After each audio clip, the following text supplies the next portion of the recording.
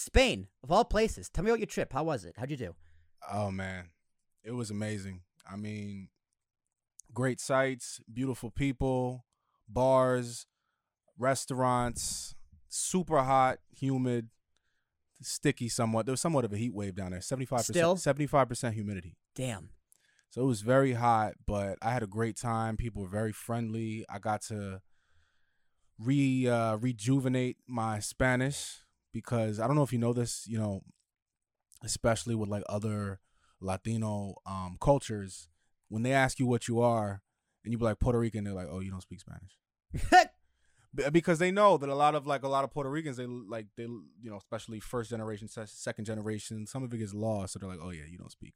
And it is a stereotype, but it's somewhat true because I didn't grow up speaking Spanish, but that was kind of my father's fault because my mom is fluent, but he told her to stop because he said you're confusing him, which could not be more far from the truth. That's the best time when I was an infant to be taken in 2 languages. But anyway, Spain was great, man. I met some great people. I had a great time.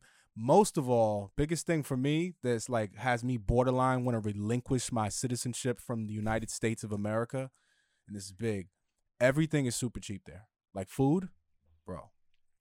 I went to a restaurant, 4-course, 5-course meal, $40. I had squid. There were appetizers, there were mains, there were drinks. I paid for 2 people and $40. Actually 37. And no tip. No tipping over there.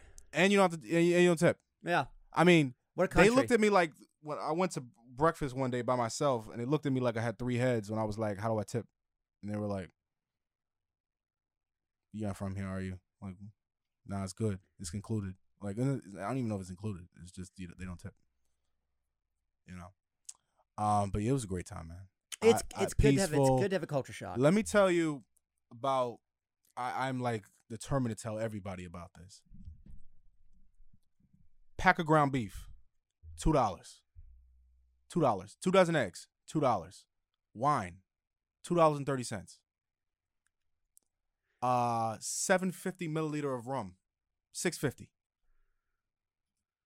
So son of a bitch, man. Yeah, Why are we living in New Jersey? They not even New Jersey. Just they believe that people are supposed to eat there. That's what I'm convinced.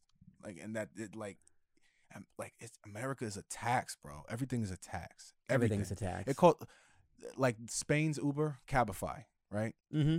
One of them. They have a couple ride sharing. They might have banned Uber in Europe. Parts of Europe, I know for a fact, banned Uber. Yeah. When I went a couple years ago, there was Uber. Now there was no Uber. $5-6, $7 max to go 15 minutes, if it isn't crazy demand. You know what I mean? Yeah. The one drawback to my trip is that, long story, I'll keep it short. My iPhone fried. This is the story. This is a short version. You can ask questions after. My iPhone stopped working. I did a really dumb thing. My phone was getting very, very hot indoors with AC when I was in the apartment I was staying in.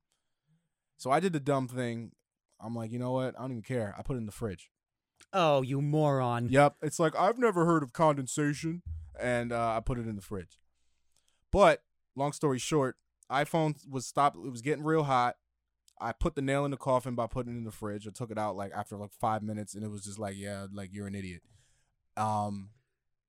Fast forward, I have 3 Android phones. I'm also team Android right now. Hell yeah, dude. Android's the way to go, baby. So yeah, why do I have 3 Android phones? I can get into it if you want me to. I have three I have Android guesses. phones plus the iPhone, the broken iPhone. Damn, bro. What are their names? I didn't name them. No. Alcatel. No. You missed my meaning here. What you gotta have 3 phones for 3 different people. Oh, I see what you're saying. Here. So what are their names?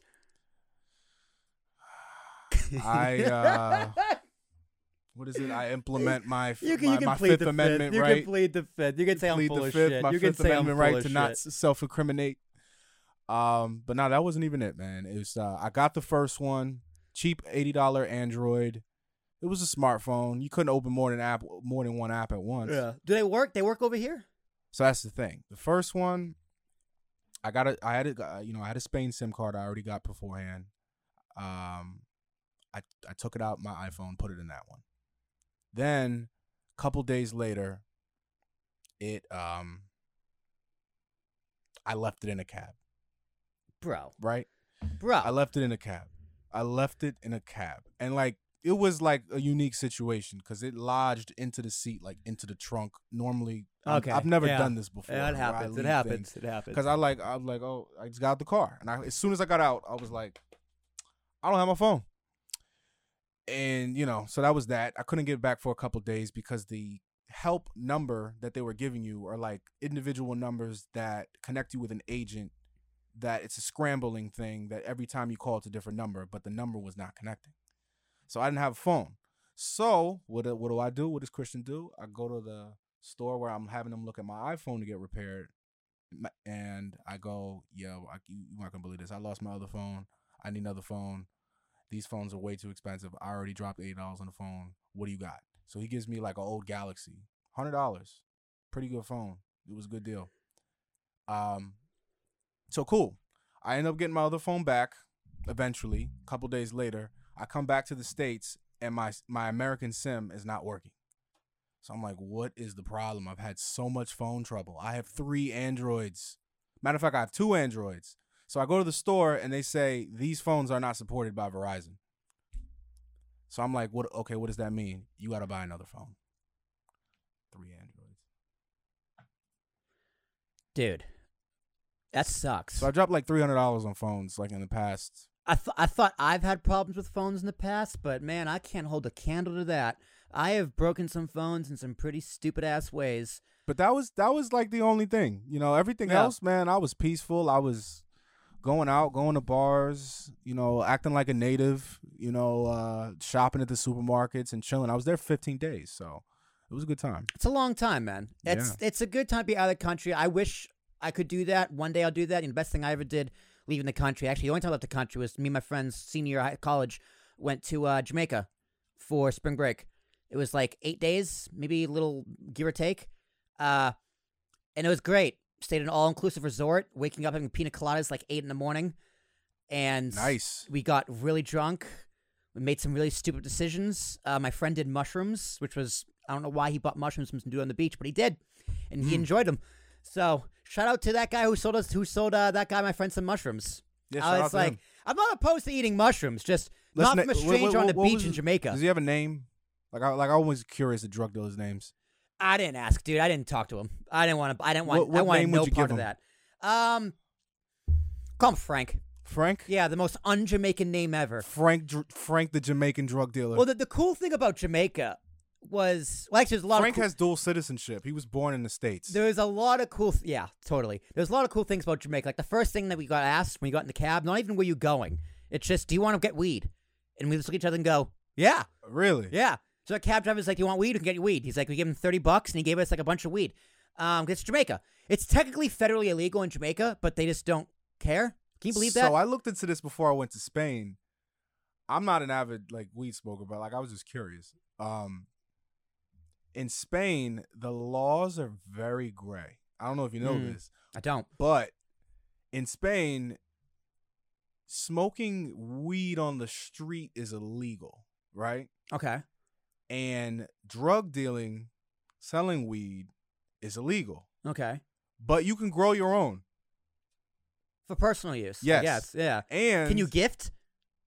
I don't know if they have the gift for the gift rule. That's what they but get here's the catch. Here's the biggest thing. Since you can't sell it on the street, like as like, hand to hand type of thing. Yeah. They have weed clubs all over Barcelona. That's where I was. Oh, that makes a lot of sense. But, like, yeah. It's legal though. Yeah. You literally. He's got to do in a designated area. And the way that it works is like you pay it's like a country club. You pay a membership fee, and you go in there and just smoke. And the other rule is you can't smoke on the street, but you can smoke on private property. So right. It's either a weed club or your house, your crib. But it's funny, I was reading about it. It was like, yeah, guys, be smart. Like, don't grow more. You can grow weed, but don't grow more than you need for personal use. Don't try to be Walter White with like weed though. Yeah. And don't have a greenhouse in your attic. Jesse Pinkman and Walter White.